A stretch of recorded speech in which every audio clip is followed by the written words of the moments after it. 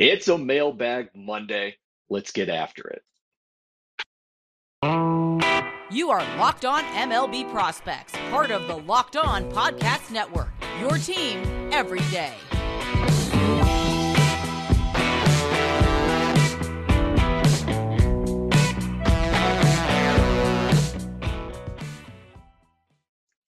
Yes, welcome on in to Locked On MLB Prospects, your home for all things minor league baseball. I'm your host, Lindsey Crosby, baseball writer for Sports Illustrated, and thank you for making this your first listen every single day. Today's episode is brought to you by our friends at BetOnline. BetOnline has you covered this year with more odds, props, and lines than ever before. BetOnline is where the game starts. Those of you on YouTube may notice this is not my typical recording place. I am in Dallas, Texas, visiting my mother. That's her. In town to take in the 3-game set between the Texas Rangers and the Atlanta Braves. So welcome to my mother's kitchen. But the show goes on. We've got questions. First one here, a couple great questions that I got from Matt on Twitter. So mostly Reds and Pirates related. But the first one is Matt asks, can Rhys Hines be the long-term third baseman in Cincinnati? And short answer is I think so. So, all right, Rhys Hines, 6'4", 215, 2019 second rounder out of high school. The profile of him as a minor leaguer, this is not a major league comp. This is the profile of what he is now compared to what this guy was in the minors. Reminds me a lot of a J.D. Davis. So a third baseman that's got a cannon for an arm, tons of raw power, has some holes in the swing that you have to fix. All right, so with Rhys, start with the defense. You kind of have to. He moves well enough to make the plays at third. He's not going to be a Gold Glover. I mean, he's not going to come in and be one of your 10 best or your 5 best third basemen in baseball, but he can move well enough as of now to make the plays at third that he needs to make. And any sort of deficiency that he has in range or, in reactions, he can make up for with a plus arm. Like, again, absolute cannon at third. So definitely something where he can play third defensively. Now, I do expect him, as he continues to develop, to maybe slow down a little bit. So that's something to be mindful of. The organization does feel like he has the athleticism and he has obviously the arm and the talent to move to right field and play a right field where that arm ends up going from an asset to a weapon out there. But something to watch that. Offensively is where he needs a little more work. So he's got fantastic power.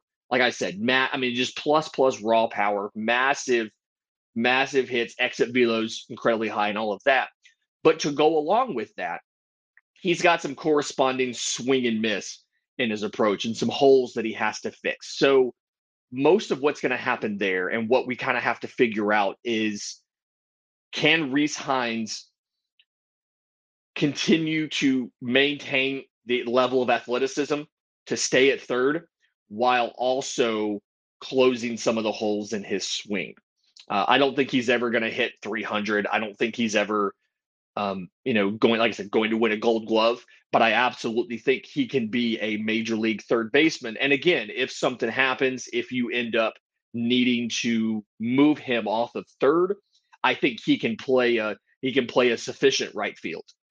Again, not gonna win a Gold Glove in right field, but going to be very good. Going to have quite a few outfield assists until people learn to stop running on him. And a player that could work out in Cincy. So thank you, Matt, for the question. The second one he said a couple, and I'm fine with that. If you have questions for the show, by the way, I'm on Twitter at Crosby Baseball. The show's on Twitter at Locked On Farm, or you can email us lockedonmlbprospects@gmail.com. Second question he sent, he said, I like Travis Swaggerty to bounce back this year. Am I way off base on this? So Travis Swaggerty, outfielder, 2018 first-round pick out of South Alabama, 5'10", 183, and I don't think he's off base with this. So the thing you have to know is, for the last 2 or 3 years now, Travis Swaggerty has been considered as the best defensive outfielder with the best arm in the Pirates system. possibly the entire minors. I mean, he may be one of the better arms in the outfield in the entire minor leagues, as well as one of the top 5 or so defenders in the outfield in the minor leagues. So questions there are non-existent. When it comes to his offense, you look at what he did in college at South Alabama, walked more than he struck out, hit 20 plus home runs, stole double-digit bases, and we haven't really seen that at the professional level. Started off slow in 2019, got hurt, then lost season in 2020 with the pandemic. So he's a little bit behind the typical development curve, but he's a guy that I absolutely feel like can make it all click together. And the big thing there, the big thing we're going to have to adjust for is he's been chasing power at the expense of contact. And I understand the way the game's oriented right now. Home runs are what sexy, home run numbers are what are absolutely what people get free agent contracts on. But I think when he understands that if I lower my launch angle a bit and I focus on line drives and making hard contact, I can put balls in the gaps. I can, I've got the speed to get doubles, occasional triples off a misplay. And next time they juice the ball, some of those line drives I hit are going to carry out. I think that's the thing that he needs to do. I haven't seen enough of him in 2022 to know if he's done that. Trying to get the stats here real quick. 15 games in AAA, he's batting 164, 270, 236. So he has not learned that lesson yet. 1 home run, 1 double, 55 at-bats. Something where if he can focus on making contact versus selling out for power, I absolutely see him as a guy that, yes, can be a first division regular in the outfield, can contribute defensively, can play center field. And he's a guy that really struggled with that injury and the bad timing because Pittsburgh went through so many center field options last year. I think he would have gotten called up and he would have been one of the guys to come in if he had been healthy and if he'd been playing well. But it didn't work out that way. He got 12 games last year before injury into the season. I want to say it was a shoulder injury diving into the base. So a guy that needs a healthy year this year, needs to do well so that he can hopefully make the team in 23 at the big league level. And I think he can stick once he understands that I need to stop selling out for power and just go for contact. And then the third question, this is a good one to me here. How quickly could Endy Rodriguez rise to the system? So if you remember Friday's show, the Farm Friday on the Pirates, we talked about how there's so many catchers in the lower level of the Pirates system. And I think that so Endy Rodriguez he signed out of the Dominican in 2018 at 18. And then he was part of that 3-team deal where Joe Musgrove went to the Padres. And in 2021, he led all of Low A Southeast in average, 294. He was second in WRC plus and had the lowest strikeout percentage in that league at 17.7%. Incredibly athletic switch hitting catcher. And when it comes to his offense, great hitter. His swing from both sides is good. I feel like the left-handed swing is better for power than the right-handed swing, but he's quick to the ball from both sides. Very good strike zone recognition, very good bat speed, very good feel for the barrel and where it is. Lowest swinging strike percentage as far as swing and miss. I think power-wise, if he can add a little bit more strength, he's going to hit average. The thing that's going to slow him down, and so this is why I'm kind of couching my answer here. If they leave him at catcher, he's not going to rise through the system very quickly. And that's because he never caught full time until he became a pro. So he's very raw. Now he has the athleticism to block the balls in the dirt, to get the balls that come loose and go high. He has all of the tools for that. But he's also had limited looks where he looked good at first base and at left field. And there are folks in the Pirates system that actually think Endy Rodriguez has the athleticism to play at second. So I think he's not going to rise through the system rather quickly if he stays at catcher. And that's simply because they have so many catchers. You saw in some of the assignments, we talked about it last Friday, how they've promoted some of their catchers quicker because they've got that logjam down there. And right now, I believe, I think it's him and Henry Davis are at the same level together. And so they have to split playing time. And that's why if they decide to take Endy Rodriguez, move him to the outfield, move him to first, let him play some second. He's a guy he could catch a couple days a week as your backup, do these other things, or you can move him full time. I think if they move him, he's going to progress quickly. If they leave him at catcher, it's going to take a while simply because he's so incredibly raw. And in just a minute, I do want to get into some questions here about San Diego and some other teams that I got from some other folks via email. But first, today's episode is brought to you by our friends at BetOnline. BetOnline.net is your number one source for all your betting stats and your sports info. You can get the latest sports development, the league's reviews, and the news, including info about the basketball playoffs, UFC, the start of the Major League Baseball season, and where all the odds and standings are for that. They're your continued source for your sports wagering information from live betting, esports, and more. So head to the website today or use your mobile device to learn more about the trends in action, because BetOnline is where the game starts. So the last question from Matt, because I told you Matt sent me 4, and I'm fine with that. If you have questions for the show, I'm on Twitter at Crosby Baseball. The show is on Twitter at Locked On Farm, or you can email us, lockedonmlbprospects@gmail.com. So the question is about Eugene Rosario. And the question was, can Eugene Rosario in San Diego be more than a utility guy? I might be saying this name wrong. I don't know. Anyway, but so 2015 IFA, 5'9", 150, a little bit of a smaller guy. And the thing here is his defense is solid all across the infield, but it's not necessarily great. He's playable at shortstop. His range is more of a second baseman. His arm almost a plus arm, fantastic arm. So put him at third. The issue you have is offensively, he is good. So in Double-A San Antonio last year, led the Double-A Central in doubles with 31, was second in hits in 118, and fifth in stolen bases with 30. The Padres put him on the 40-man roster. They didn't want to lose him to the Rule 5 draft, which we ended up not happening. And so really, physically not a very impressive player. He's, round, stocky, a little bit shorter, but surprisingly athletic despite that. Very quick swing. Can shoot balls to the gap. He hit double-digit homers for the first time last year. But the thing that I'm not sure about is where the offensive profile fits on the field. I mean, he's an above-average runner, so he can obviously he stole 30 bases last year. But it's something where he doesn't have the power you typically would expect or want from a corner infield at third, but he has an arm that absolutely deserves to be in third. So that's kind of why he seemed to be a utility infielder. Not enough power for a traditional third base. I think that if he might be a guy that if you put him in a spot and you let him play, he's going to be better than if you move him around. But part of his value is the versatility. And right now, look at how many infielders you have, especially once Tatis comes back. Obviously, Ha-Seong Kim is playing well. You called up C.J. Abrams. I think you may need to send C.J. Abrams back down. We talked a couple weeks ago with Javier from Locked On Padres about how little experience C.J. Abrams had above A-ball. He had very little at-bats in the upper minors. But I could see Rosario being a guy where you've got your infield set.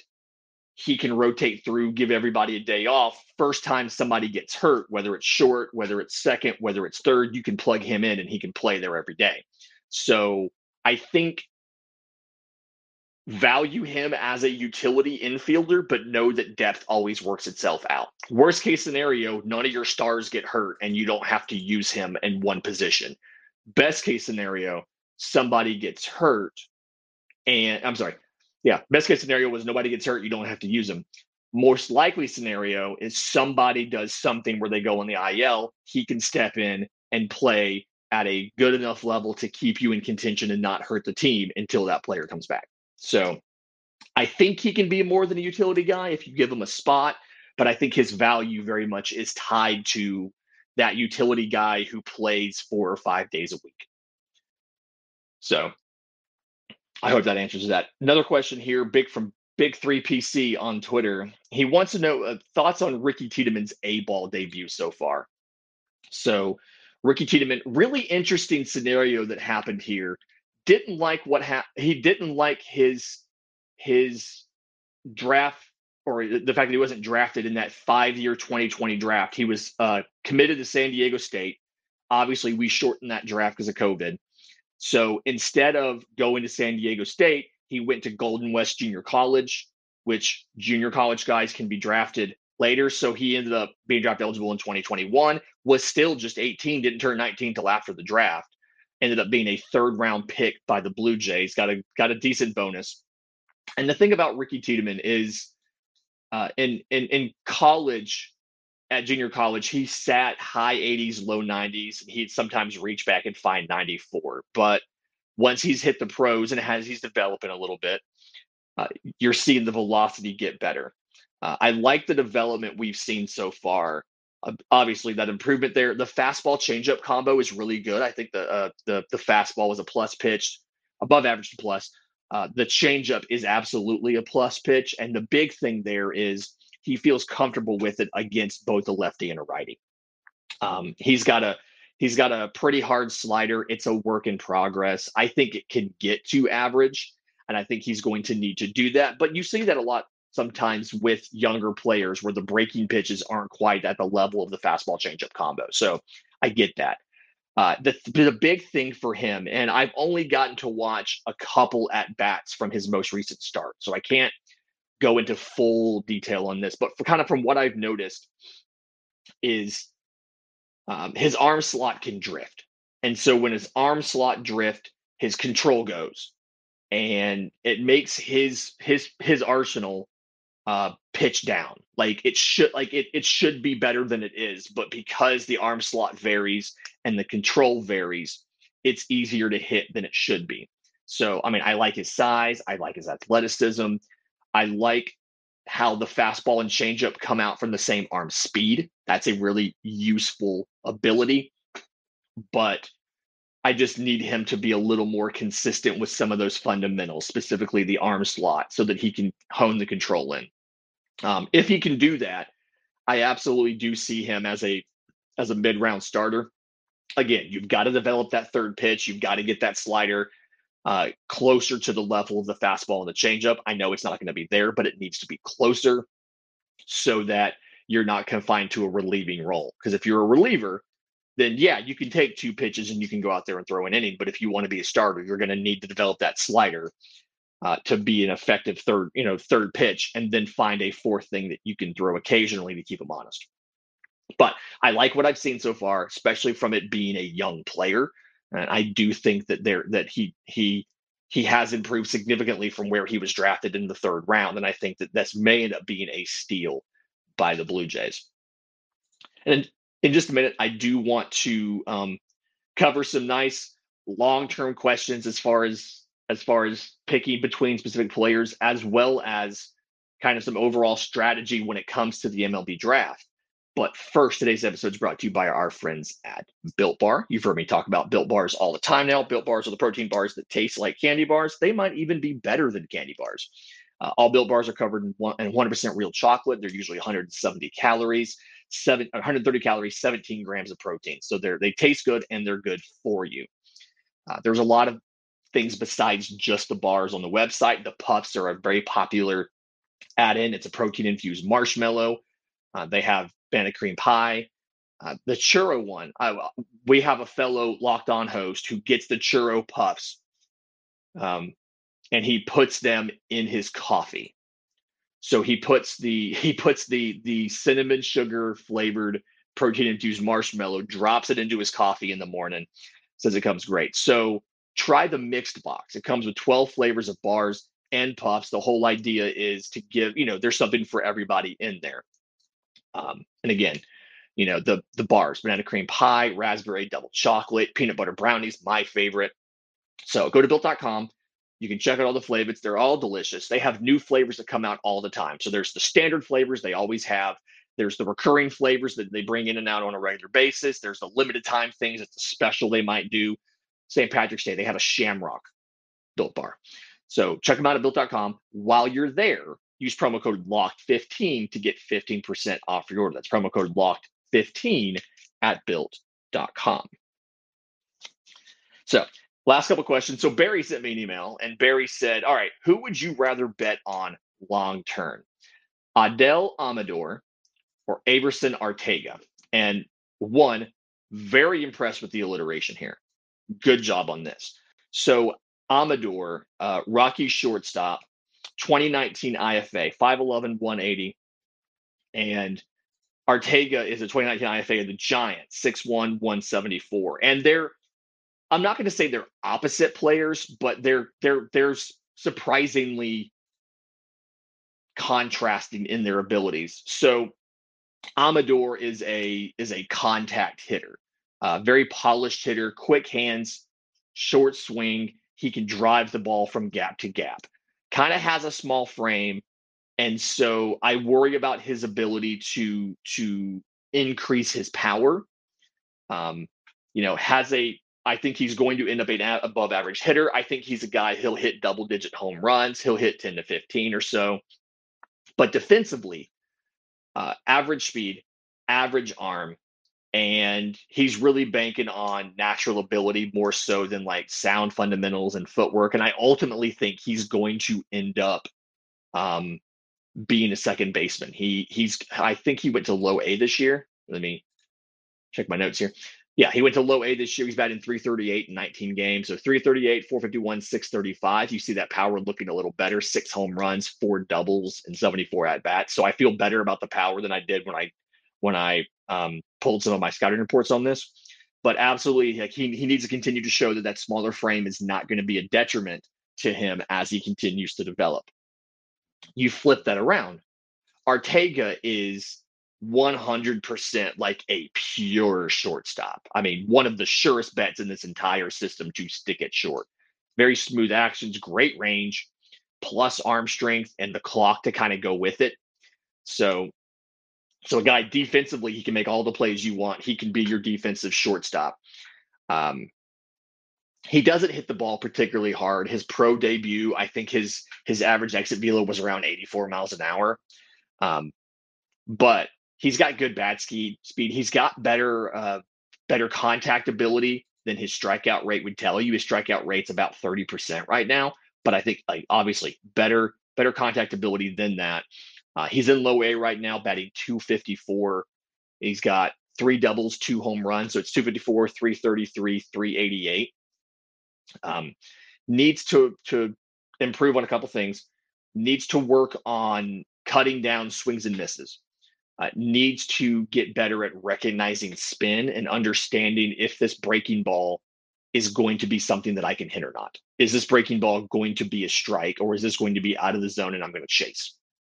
So the good thing is, and this doesn't show up in the stats, but scouting reports are great for this. The Giants do like his mental makeup, and they feel like he has the work ethic to fix these problems. And so if I had to answer right now, if I had my choice of these two guys, which one am I taking? Give me the player with the better offensive approach and let me find a defensive home for him. So I'd take Amador right now. Long term, especially because Amador, we've seen his power tick up a little bit this year so far. Long term, Arteaga may be the guy who ends up progressing quicker, simply because one, they're going to want to get him facing better competition, as well as there's always a role for a defensive-minded backup infielder. And so I absolutely feel like Arteaga has the ability to move up faster. I think Amador is eventually going to be the better player, because if you consider one guy's offense and one guy's defense to be about equal, you're going to take the offensive player and you're going to find a place to play them, versus taking the defensive player and trying to figure out how to teach them to hit. So, but good question. Thank you, Barry. And the last one comes from Jamie on Discord. Last question of the show. And he was responding to our draft preview last Tuesday, where I went through the Baseball America mock draft. And he asked, if Drew Jones is widely expected to be the number 1 pick in the draft, why did he commit to Vanderbilt? if he's just going to go pro? And the answer to this is leverage, right? So if you think about the way that the MLB draft works, based on the picks you have, there is an expected value for that draft position. It's called the slot value. So if you have 20 picks in this draft, we take each of like all 20 of your picks, and every pick in the round has its slot value. We add that dollar figure up. That is your bonus pool for all of your draft picks. It's not a hard slot. You're not required to give that player that exact amount of money. So the idea is there are some players you can sign for cheaper. For instance, a college senior without eligibility. He doesn't have a lot of options if he doesn't come play for you. So you can usually sign them to underslot deals. That money that you save on those underslot deals goes a couple places. The first place it goes to if you draft a college junior who has the ability to go back to college. You want to give him enough money to come pro. But where a lot of that money ends up going are those top tier high school prospects that could go professional, and you're going to give them a couple $1,000,000 to skip college and come into your system. And Drew Jones is a guy that if he didn't have that Vanderbilt commitment, then he probably would still get a pretty decent bonus. But you'd have to worry, like if he doesn't like the bonus offer that he got, what does he do? He has to try to enroll really late. Remember, the draft's in July. He has to try to enroll really late at a college or a junior college, like we saw with one of the guys earlier in the show.